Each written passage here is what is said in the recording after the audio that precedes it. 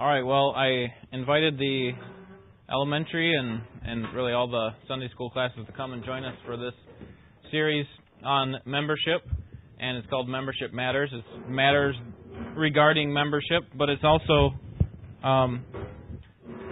could be taken a different way. Membership actually matters. It's important, and that's why we want to talk about it today. I think it's important for us as members to understand it, and then any who don't are not members want to find out more about our church. And so in this next hour, we're going to learn about the history of Ambassador Baptist Church. But in order to adequately do so, we first need to understand a little bit more about Baptists, because that's who we are. We are a Baptist church. But in order to understand properly about Baptists, we have to learn about the Protestants. And if we want to learn properly about the Protestants, we have to learn about what they're protesting against and what they sought to reform. We call it the Protestant Reformation, which we'll get to. What were they protesting against? What were they trying to reform? And so we want to learn not only a little bit about the history of this particular assembly, but also help you understand where Ambassador Baptist Church fits in the big picture of what God has done in history. And so you could call this class a study of the time from John the Baptist to Ambassador Baptist. All right, let's begin with how God creates. God creates, this is really, I didn't put a space in there on your handout for this, but one of the basic truths that the Bible reveals is that God creates, convicts, converts, and conforms His people, and He does it all through His Word. That God's Word is the central to the life of the people. And we see this from the very beginning in the Old Testament with Adam and Eve. We see it even before that when God spoke into existence creation. He didn't simply create, He spoke it into existence. He spoke to Adam and Eve. He spoke to Abraham as He calls them out of the Ur of the Chaldeans. And we see it with Moses as well, that God was the spokesperson for not only Moses, but the people as a whole. That's how God creates a people. He does it through speaking. A good illustration of this is found in Ezekiel chapter 37, where you have the vision of the dry bones, the valley of dry bones. And there Ezekiel's told to speak to them. And when he speaks, there's life given to these bones. And then flesh and muscle and things start to form onto the bones, and then you have life. That's exactly what happens when God speaks His Word into existence. And we see the importance of God's Word in the New Testament most clearly when Jesus came. In John 1:14, it says that the Word became flesh and dwelled among us. So do you want to know what God has to say? Then look at Christ, because He is the clearest expression of God's revelation to His people. And then we, of course, see Jesus dying for His people on the cross. But He didn't save us to be individuals. He saved us into a community. He saved us to be a part of something bigger than us, didn't He? He didn't save us and then just send us off kind of in our own little worlds and just do whatever you want. He saved us to be a part of a community. And so what we learn from the Scriptures is that the church is not man's idea, it's God's idea. Jesus was the one who founded the church, not the apostles. It wasn't Peter that decided, hey, let's come up with something where we can come together and kind of pull our resources together and maybe come up with some kind of structure that works. That's not how it worked. Jesus was the one who created the church, and He did it through His Word, through His Spirit. And Jesus also rules the church through His Word.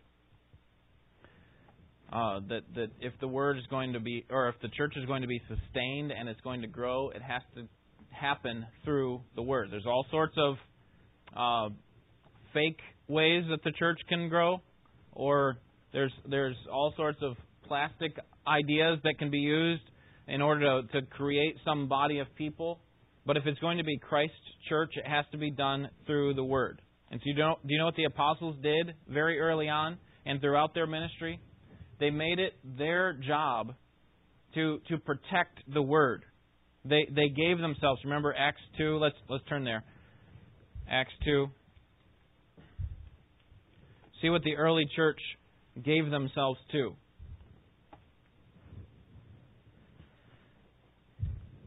following the baptism of the Spirit by fire in Acts chapter 2, Peter speaks to the people and he calls them out, and they say, well, what are we supposed to do? We are guilty sinners. What are we to do? And Peter says, repent, each of you, and be baptized in the name of Jesus, in verse 38. And then verse 42, let's start in verse 41. So then those who received the word, notice how the word is the foundation for the church being started, or for these people receiving salvation. Those who had received His word were baptized, and that they were added about 3,000 souls. Added to what? Some kind of a list? Well, probably some kind of a list that had to do with church membership, probably a church itself, this church in Jerusalem. They were added to the church. They were continually, verse 42, devoting themselves, notice, to the apostles' teaching and to fellowship and to the breaking of bread and to prayer. So if the Word of God is what created Christ's church, then it was the Word of God that the people needed to sustain. They needed to make sure that they understood it in order to be preserved. They recognized the importance from the very beginning of God's Word. And so that's what you have really throughout the New Testament. You have the apostles constantly speaking, pointing people back to the Scriptures. But it wasn't long in the early church before error started to creep in. The Apostle Paul warned that there would come a time when people would not want to hear sound teaching, 2 Timothy 4. And in that sound teaching, he was talking about the writings of the New Testament. Think about this. Just in the New Testament, the church in one city tolerated perverse sexual immorality among its members. Another church embraced proto-Gnostic heresies. We'll talk about Gnosticism here in just a second. The church in another city showed gross favoritism to the wealthy and powerful. And those are just in the New Testament: Corinthians, Colossians, and James. And as you can imagine, it didn't get any better as time went on. That is, the heresies that started to come in, and the people pulling away, the error, not only in doctrine but in practice. And so what we have is that the history of the church from the death of the apostles to the 1500s is really a long spread of the church geographically across the globe. It's amazing that just starts, just in Jerusalem, and then with persecution and some other things, the church starts to spread. And that's a good thing. But with its spread geographically, it also started to struggle doctrinally, didn't it? And so you have these repeated heresies that started to emerge that would try to unseat the faith, unseat God as king over the church. And so I listed several of those for you that happened throughout the history of the early church: the Gnostic heresy, Montanists, the Marcionites, Arians, and Pelagians. So I'm not going to go through all those, but those are there for your benefit to read through and think through. And what you should know from those various heresies is that Solomon was right, that there is nothing new under the sun. Anything that you see today, any of these heresies that come into the church today, are really just repackaging of old doctrines that have been around for a long time, right? There is nothing new under the sun. Well, in response to these heresies, the church repeatedly returned back to the Scriptures. And they said, what we need to do is we need to see what the Scriptures have to say.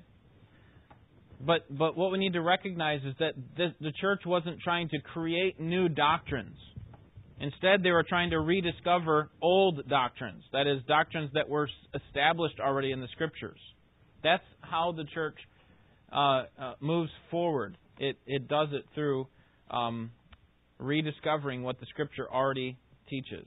They recognized that the gospel was at stake. And so the early church worked hard to hold fast to the faith through the words of Scripture. And as a result, they received much persecution. We know this even in Acts 7 with Stephen being killed.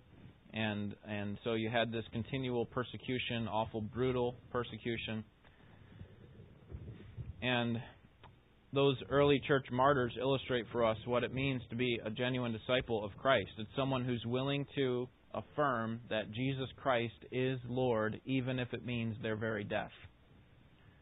And so this brings us to Constantine. So that's all introduction. We want to start to move now a little bit through some of the major hooks, I guess you could say, of church history leading up to our church. And the first one is Constantine. There's perhaps no more important figure in the early church than Constantine. He became emperor of Rome in 311 AD. Some of you were still young at that time. In 312, he associated himself with Christianity. At that time, persecution was very strong, and it was very strong. I mean, that was the time when you had Christians being taken into a Colosseum and for sport would be killed by animals to the pagans who were watching, and the pagans were watching. And so Constantine, as the emperor, most powerful position in the entire world, decided that he had a vision of God, and supposedly had seen some words in the sky that read, "In this sign conquer." And whatever that means, he took it to mean that it was a sign from God and that he was supposed to become a Christian. I highly doubt his Christianity, but I guess that's for the historians to debate.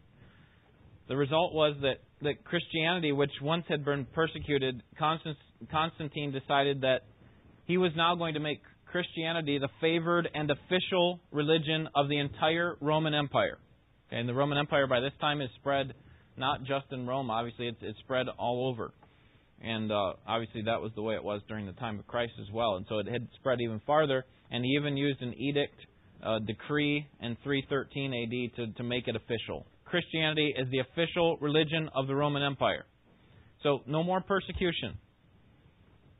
But although it did bring an end to the persecution of Christians, it also brought in a lot of worldliness. Just imagine what would happen today if we had a world leader or even our president decide that Christianity is the official U.S. religion. That might reduce the amount of persecution that we get, right? But it would also bring in a lot of worldliness, because now you have the government basically being cooperative with the church in a way that they're going to want to have a say. That's exactly what was happening with Constantine. So that the leaders of the church would now be determined by the Roman government, right? The Roman civil authorities are going to determine who are the leaders in the church. And so with that, you have all of these monarchical bishops and even the Pope that have authority that is granted to them by, in many cases, the government. And these popes, over the years, claimed to be the representatives for Christ. They thought that their succession was handed down to them by Peter himself, right? Peter was the first pope, they would say, and he kind of handed it down from person to person. And so the Pope, in the minds of the Romans, was the one who had his word that ruled the church. No longer was it, remember, God's word established the church, it sustained the church. When they started to have heresies creep up, they protected themselves by going back to the word. Now instead, Constantine says Christianity is the world religion, and now the Pope is the one who decides what the church is going to be all about. Well, over the next many centuries, various people reacted and sought the purity of the church and would try to bring people back to their spiritual identity, but the effects were short-lived. And meanwhile, popes attempted to consolidate their power and authority, because not everyone recognized that the Pope in Rome was supremely the supreme ruler. And so, in 1054 AD, you have that in your handout, after growing further and further apart for some 600 years, it'd be a long time, 600 years, the Eastern Church broke from the Western Church. And they did it primarily over a few things. First, it was the doctrine of the Holy Spirit. And then second, it was over the universal authority that the Pope claimed. They were saying, the Eastern Church was saying, we don't accept the Pope as ruler. Now, they would set up their own rulers that would be equally as I would say, evil. But they didn't accept the Western Church's Pope. And so they had this split called the Great Schism. And this is where we get the Orthodox family of churches. There are 15 Orthodox, Eastern Orthodox churches in all, including the Russian and Greek Orthodox churches, and just a quick survey of our area, you're going to find several of those just within a short radius of our church. In both the church in the East and the church in the West, the distortion of the authority of the church grew over the centuries and really led to the Dark Ages, and that led up to the time of the Reformation. Part of the problem during that time, leading up to the Reformation, is that the church claimed to forgive original sin. That if you wanted to have your sin forgiven, you don't need to go to Christ. You go to the church. You pay your indulgences, pay some kind of a fee, and they'll give you something that says your sins are forgiven. And it would also be done through baptism, all sorts of confession, penance, all those sorts of things would be used to help pay for your sins. You would go to the church to get your sins paid for. And so these are theological innovations that are not drawn from the Scripture, but they're developed from a human perspective in order to advance themselves, advance their own position. And they even got to the point where they claimed to dispense God's grace. You want God's grace, you come to me. That is, the church would say that, or the Pope or the priest. You come to me. That's where God's grace comes from. And during this time, other heresies crept in, like if you do your best, that is a prerequisite to receiving the grace of God. They believed in, I mentioned, indulgences to earn some kind of a merit, penance to receive forgiveness of sin, purgatory for further purging your sins, and then being made holy and justified.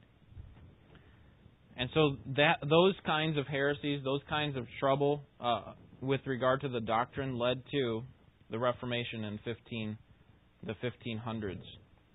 And it also led to the recovery of the gospel. And this is important. So, any questions so far on what we've looked at?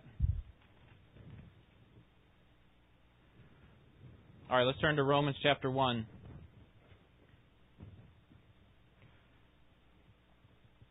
Because what the church had done for years is that they had taught that salvation does not come by grace alone. It comes by works. Salvation does not come by faith alone. They thought it came by faith, but not by faith alone. And certainly it didn't come by Christ alone. It required much more. And so what the Reformation did was to restore all of those biblical truths. That salvation comes only by grace, only by faith, only by Christ. And one of the principal figures of the Reformation was Martin Luther. Martin Luther was born in 1483. He was a monk in Wittenberg, Germany, and he had long struggled with the question of how can I be accepted by God? And so he would go to his leaders there in the Catholic Church and say, what do I need to do to find out the answer to this question? Because all the responses that I've been getting from the church have not satisfied me. And they tried to give him different positions to try to satisfy his pursuit of that discovery. They made him a monk, had him study the Scriptures. That wasn't enough. He kept asking. They finally put him in a position where he could teach. And two of the passages that he was teaching were the book of Psalms and the book of Romans. And as he did that, he started to discover something after trying to answer this question. How can I be accepted by God? And this is the verse that he came to. Would someone read verse 17 of Romans 1?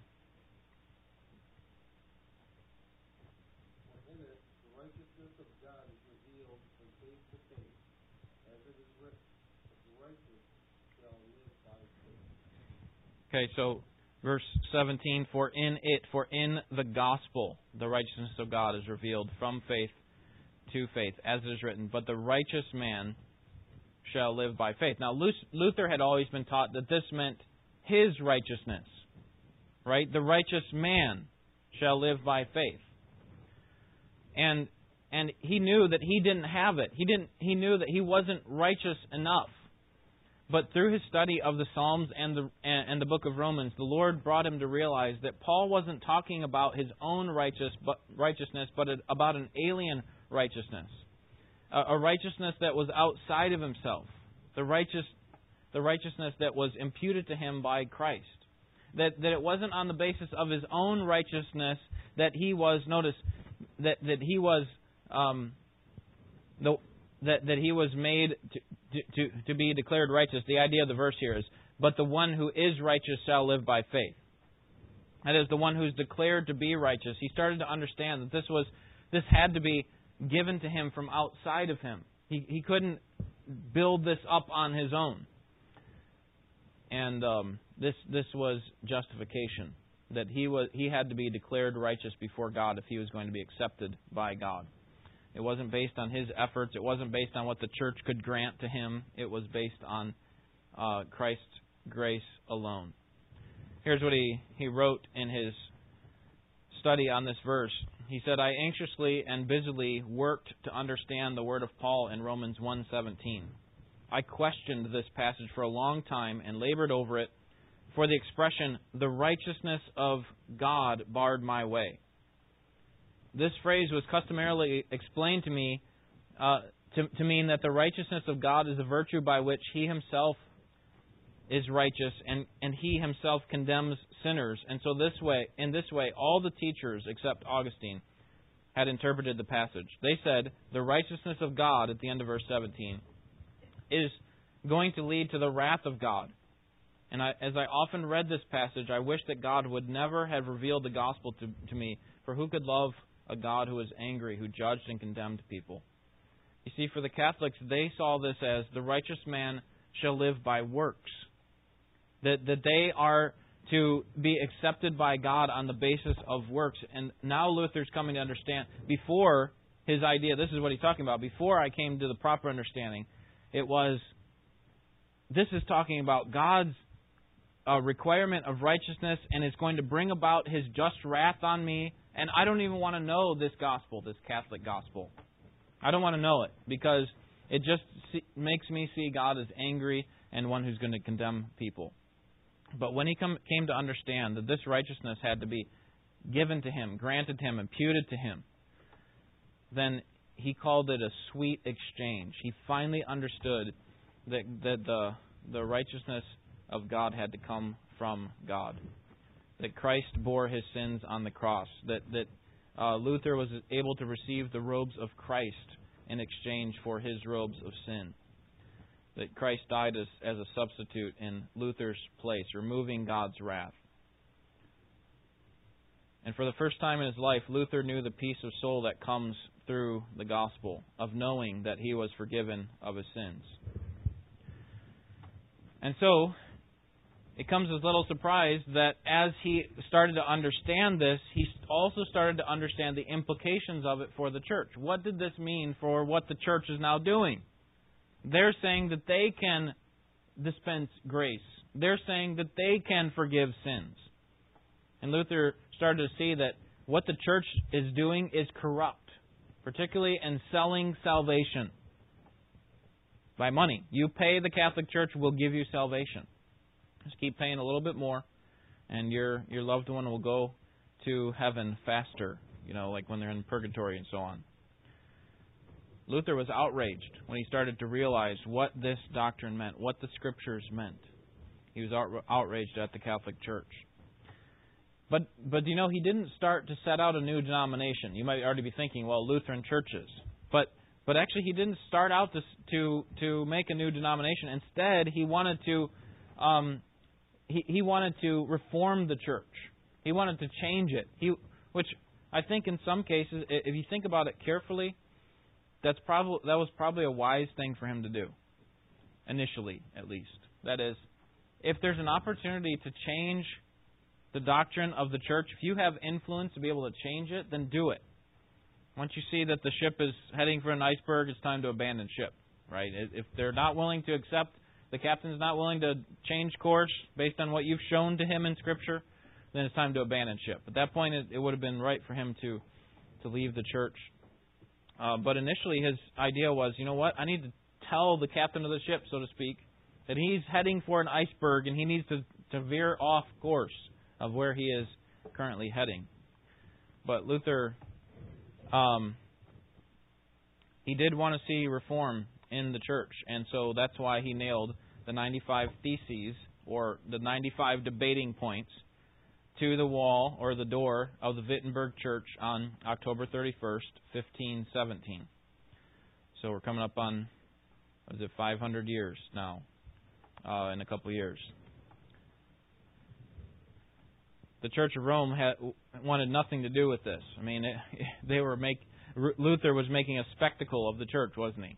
I mean, he was doing it in the right way. He wasn't trying to be a jerk about it. This was just the way that you would handle the situation. You would, if you wanted to debate some of these things that the Catholic Church was teaching, you put it on some debating points and then nailed it to the door of the church. And the church started to read a lot of Luther's writings, and they didn't like them. And so they had a trial. They put him on trial, the church did, at the Diet of Worms in April 1521. And they called for Luther to withdraw all of his teachings and all of his writings.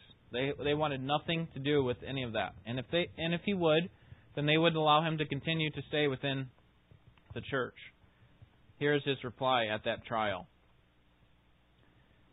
He said, "Unless I am convinced by testimonies of the Scriptures or by clear arguments that I am in error, for popes and councils have often erred and contradicted themselves, then I cannot withdraw. For I am subject to the Scriptures I have quoted.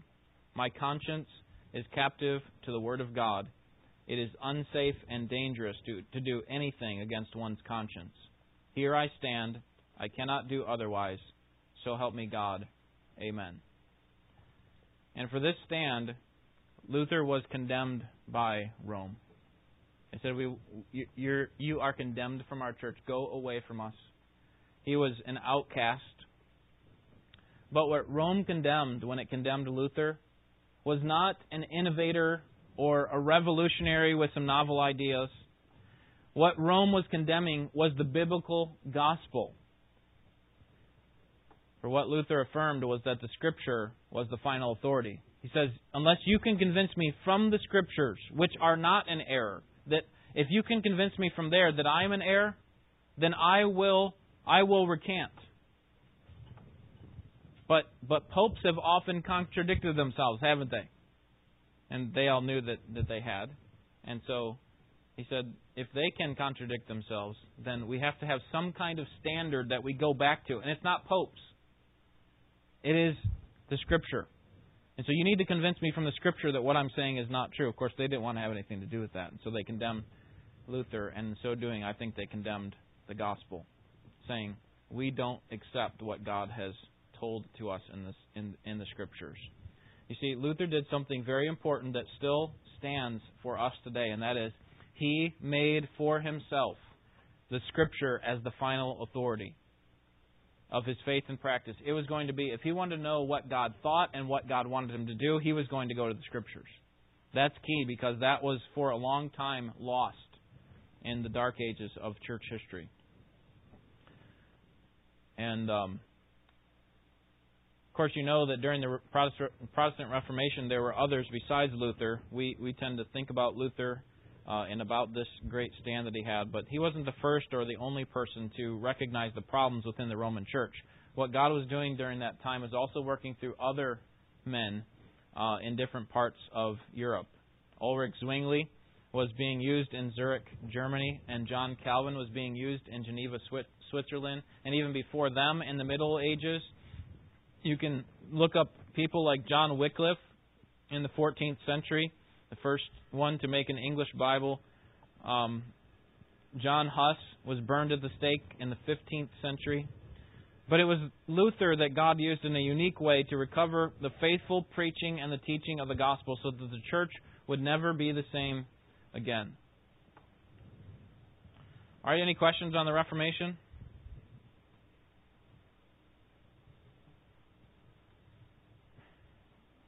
Well, out of the Reformation came several...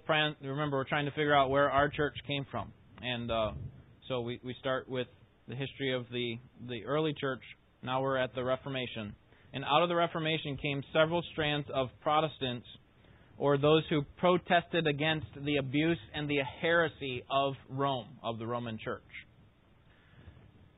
So if you were to look up in the dictionary the word Protestant, you would get something like this. This is from the Merriam-Webster dictionary. It says, a Protestant is a member of any of several church denominations denying the universal authority of the Pope and affirming the Reformation principles of justification by faith alone, the priesthood of all believers, and the primacy, the authority of the Bible as the only source of revealed truth. That's what a Protestant is.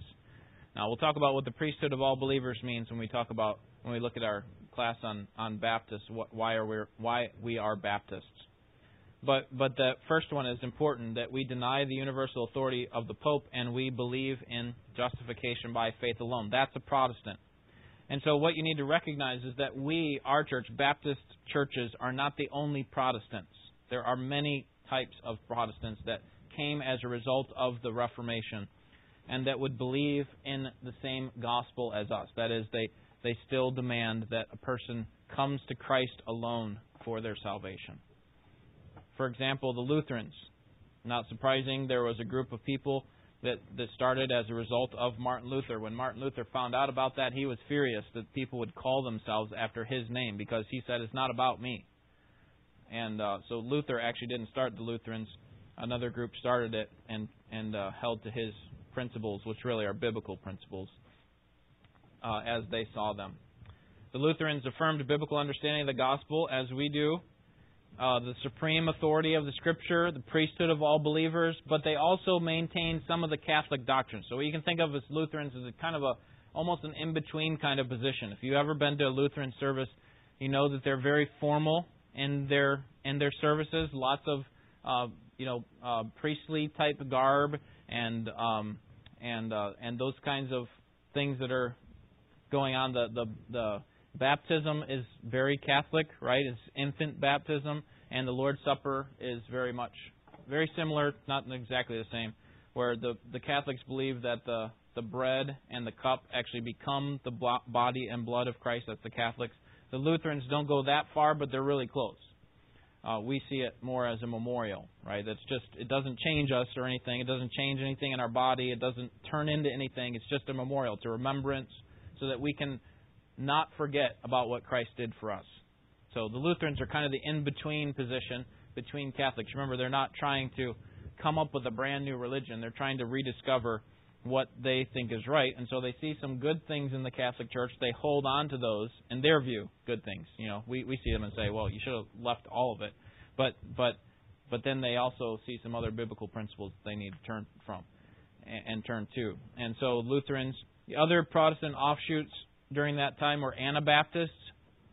So those were ones who actually rejected infant baptism. So when Catholics, when a young child comes with his parents to church, he's baptized at a young age, and that's supposed to somehow give him some kind of a grace or grant him forgiveness at a young age. But the Anabaptists rejected that. They said, no, that's not biblical. Baptism was by immersion, and so they did it that way. They also, however, questioned original sin. That's what we're going to talk about this morning in Romans 5. They didn't think that every person sinned in Adam. They thought that each person kind of decided as they went. And they rejected civil authority, that the government is not our leader. We don't have to listen to them. They embraced pacifism. And in some extreme cases, the Anabaptists also allowed for and really taught polygamy and anarchy. So that's another Protestant offshoot. And then you have from there also the Reformed churches, Presbyterians, Congregationalists, and the Church of England. And out of them, you have more of again, all these are going to believe in justification by faith alone, in Christ alone. But then they're going to do their worship and baptism differently. But those are the Reformed churches, and out of that last group, the Reformed churches, is where we get Baptist churches. Baptist churches didn't come from Anabaptists. Baptist churches have not always been around. I joked earlier that from John the Baptist to Ambassador Baptist, that was a joke because there haven't been Baptist churches throughout church history. For the first 1,600 years of church history, there were no Baptist churches. Okay, they didn't start until the 1600s. And that doesn't mean it's a brand new religion. Instead, it was actually a rediscovering of biblical principles. And that was simply the name that they gave themselves, were the Baptists, obviously because one of their important tenets or beliefs was that a person was baptized following salvation by immersion. And so they were happy to call themselves that. As early as 1608, some in the Church of England, such as John Smith, were rejecting infant baptism. But by the middle of the 17th century, a small group of Congregationalists in England were kind of pulling away from that and starting to become what we call now Baptists. And it's out of that Reformed stream that the Baptists come. And so at the same time that you have some Puritans in England realizing that the Bible commended baptism by immersion for believers, at the same time you have over here in the New World in the United States, you have Roger Williams and 11 other believers meeting in Providence, Rhode Island, and Roger Williams founded the first Baptist church in America in 1639. The congregational authorities didn't like his beliefs, they didn't like what he was teaching, and they exiled him for that. And so he sought this charter colony that would grant religious freedom so that he could start his church. Now, Williams himself, if you study his story, it's pretty crazy, but he actually goes off the deep end theologically following this. But his principles that he had founded with these 11, or had rediscovered with these 11 people, still stand the test of time. And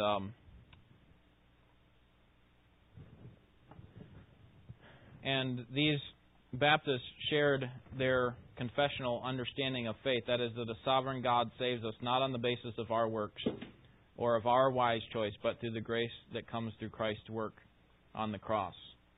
Well, following this establishment of this Baptist church in 1639, the Baptists really started to spread at an amazing rate in the United States, to the point where in the 18th century it had become one of the top denominations, I guess you could call it. They had focused on personal conversion, the simplicity of the gospel, the simplicity of worship services. Again, not a big pomp and circumstances. It's not about us. It's about worshiping God. They focused on individual conscience. They focused on congregational rule. We'll talk about that in a few classes from now. And they appealed to this new democratic kind of nation. At the end of the 19th century, 1800s, when the church was being founded, the Christianity started to face some new errors and threats. And the primary one was theological liberalism. Theological liberalism and modernism, which you have all these people that once said the Scriptures are the final authority. Now liberalism, theological liberalism, comes along and says, well, is this really what the Scriptures say? Or is this really true? Was Jesus really born of a virgin? Did he really die? Was he really God in human form? Were those miracles real? Did he really raise from the dead bodily? And so this is theological liberalism that starts to creep in even into Baptist churches. That was in the late 1800s. And really what they were questioning was not the Baptist faith, all the Baptist doctrines. They were questioning the Bible, weren't they? Was the Bible the real authority? That's where Luther started. That's where Luther came to understand that it wasn't the Pope. It was the Bible that was the final authority. And now this is being questioned. Well, by 1930, almost every Protestant denomination in America, remember the Protestant denominations I was mentioning earlier? Lutherans, Presbyterians, Congregationalists, and several others. Almost every single one of those Protestant groups in America had been captured in some way by theological liberalism. And eventually, denominations splintered as those who were holding on to orthodox beliefs of the Scripture and those who were not. They started to pull away from anybody who was starting to espouse that. And so the fundamentalists in the 1930s and 40s sought to preserve Orthodox Christianity by withdrawing from an increasing secular and irreligious culture. And it's really in that time period when our church was formed. It was in April of 1939 that a group of concerned believers met in Mr. and Mrs. Thomas Luther's home to consider the leading of the Holy Spirit to start an independent, fundamental Baptist church in the city of Royal Oak. And there were 6 couples that attended that first meeting. And after they prayed, the group decided that the Lord was leading them to hold services in the old Congregational Church on 13 Mile in Rochester. It's 13 Mile between Rochester and Main Street. The building at that time was owned by the Women's Club of Royal Oak, and they rented it for $8 per week. An organizational council met on June 4th, 1939 to recognize the new church called Oak Missionary Baptist Church, the name of our church originally. And the church was chartered with its 11 members, including the pastor, Dr. D.O. Calvin. He was voted unanimously to be the pastor, and Thomas Luther was the clerk. And so at the very beginning of our church, we had Luther and Calvin. Pretty good start. In March of 1941, a committee was formed to secure a lot here on Rochester Road and erect a building. And then in 1942, the first unit of the building was completed and services were held. Pastor Calvin led the church until 1956, when he resigned to form another church. And in November of 1956, Dr. John Hunter came to be the pastor, and during his pastorate, he changed the name from Oak Missionary Baptist Church to Ambassador Baptist Church and Bible Institute of Royal Oak. Were you here during Pastor Hunter, or what? No? Okay, I know Mary and Karen were both here, I think, during Pastor Hunter. Yeah, so that was, he was here until 1956. And then following Pastor Hunter came Pastor Edward Boone, who shepherded the church from 1965 to 1967 for 2 years. And then in 68, the church called Jack Richard as the pastor. If you were here last year for the 75th anniversary, he was the shorter guy that preached. Excellent preacher. Love that man. I know a lot of you love him as well. Is that when you came, Clayton? Okay, so that was from 68 to 73, and during his time he did a huge renovation on the auditorium, flipping the auditorium around. It used to be the front was back here, and the back doors were right by the street. And then in 1973, Pastor McLaughlin came. Again, he was here last year preaching. He was here the year before preaching during the summer as well. And he's now here in Madison Heights going to Grace of Birmingham. Under his leadership, Pastor McLaughlin, obviously very good with money. Maybe not obviously, but he paid down all of that remodeling project that went down, or he led the church, I should say, to do that. I think that was a wise decision. It put our church in a good position financially so that we were out of debt. And after 25 years of service, our longest tenured pastor, he resigned in 1998. And then following him, James Lawler was here for a year. And then in 2000, Pastor Talbert came. So who was here during Pastor Talbert? When you started coming during Pastor Talbert? Stacy? Okay. So Pastor Talbert came from 2000 to 2008. And then in 2009, the church called me to be the pastor, and I am still here. So our goal is the same, though, as it was back in 15, 17, and the same, or I should say, our goal is the same as it was in 1939, 15, 17, and during the early church. And that is that we would be a community of believers who are committed to the apostles' teaching and to fellowship and to breaking of bread and to prayer. And by the grace of God, we're committed to that same gospel that the Christians stood for and many even died for, to proclaim Christ, who is the same yesterday and today and forever. All right, next week we have Tim Schmig here. The following week we'll have Why Join a Church? What's so important about joining a church? Many of you have already done that, so you'll be reminded about these things and see the importance of church membership again. And I think all of these classes are critical to our understanding. We need to be reminded about them. And then those who haven't joined, it's a good opportunity to see why we think it's so important. Any questions or comments on our history? Bob? Did the Puritans came out of the Church of England? Yes. Okay. So they started in England and then came over here. Right. Right. And this is where they mainly grew? Right. Okay. Right. Yeah. The Baptist Church didn't come out of the Puritan Church, though. The Baptist Church came out of the Congregationalist Church. Right. But very similar. Considered Reformed Protestant. Yes, absolutely. And they would be very close to what we believe doctrinally. Probably. I'm trying to think, as far as all the other denominations, Puritans would probably be the closest. Side note, where did Methodists come from? They would have come from Protestants as well, but I'm not sure exactly what branch. I would guess that they would come out of the Church of England, the Anglican Church, but I don't know for sure. I'd have to look back at my notes. I know we have a class on church history that we teach that's 6-7 weeks or something like that, and in there I think we discussed that, so I'd have to look back at those notes. But all right, let's pray, and we'll be dismissed. Lord, thank you for the foundation that you have provided for us. We, in many ways, see ourselves as standing on the shoulders of men and women who have gone before us and who have held fast to the faith that was given to us by the apostles, and we want to carry on the baton, so to speak, and pass it on to the next generation. So help us to be faithful. We pray in Jesus' name. Amen.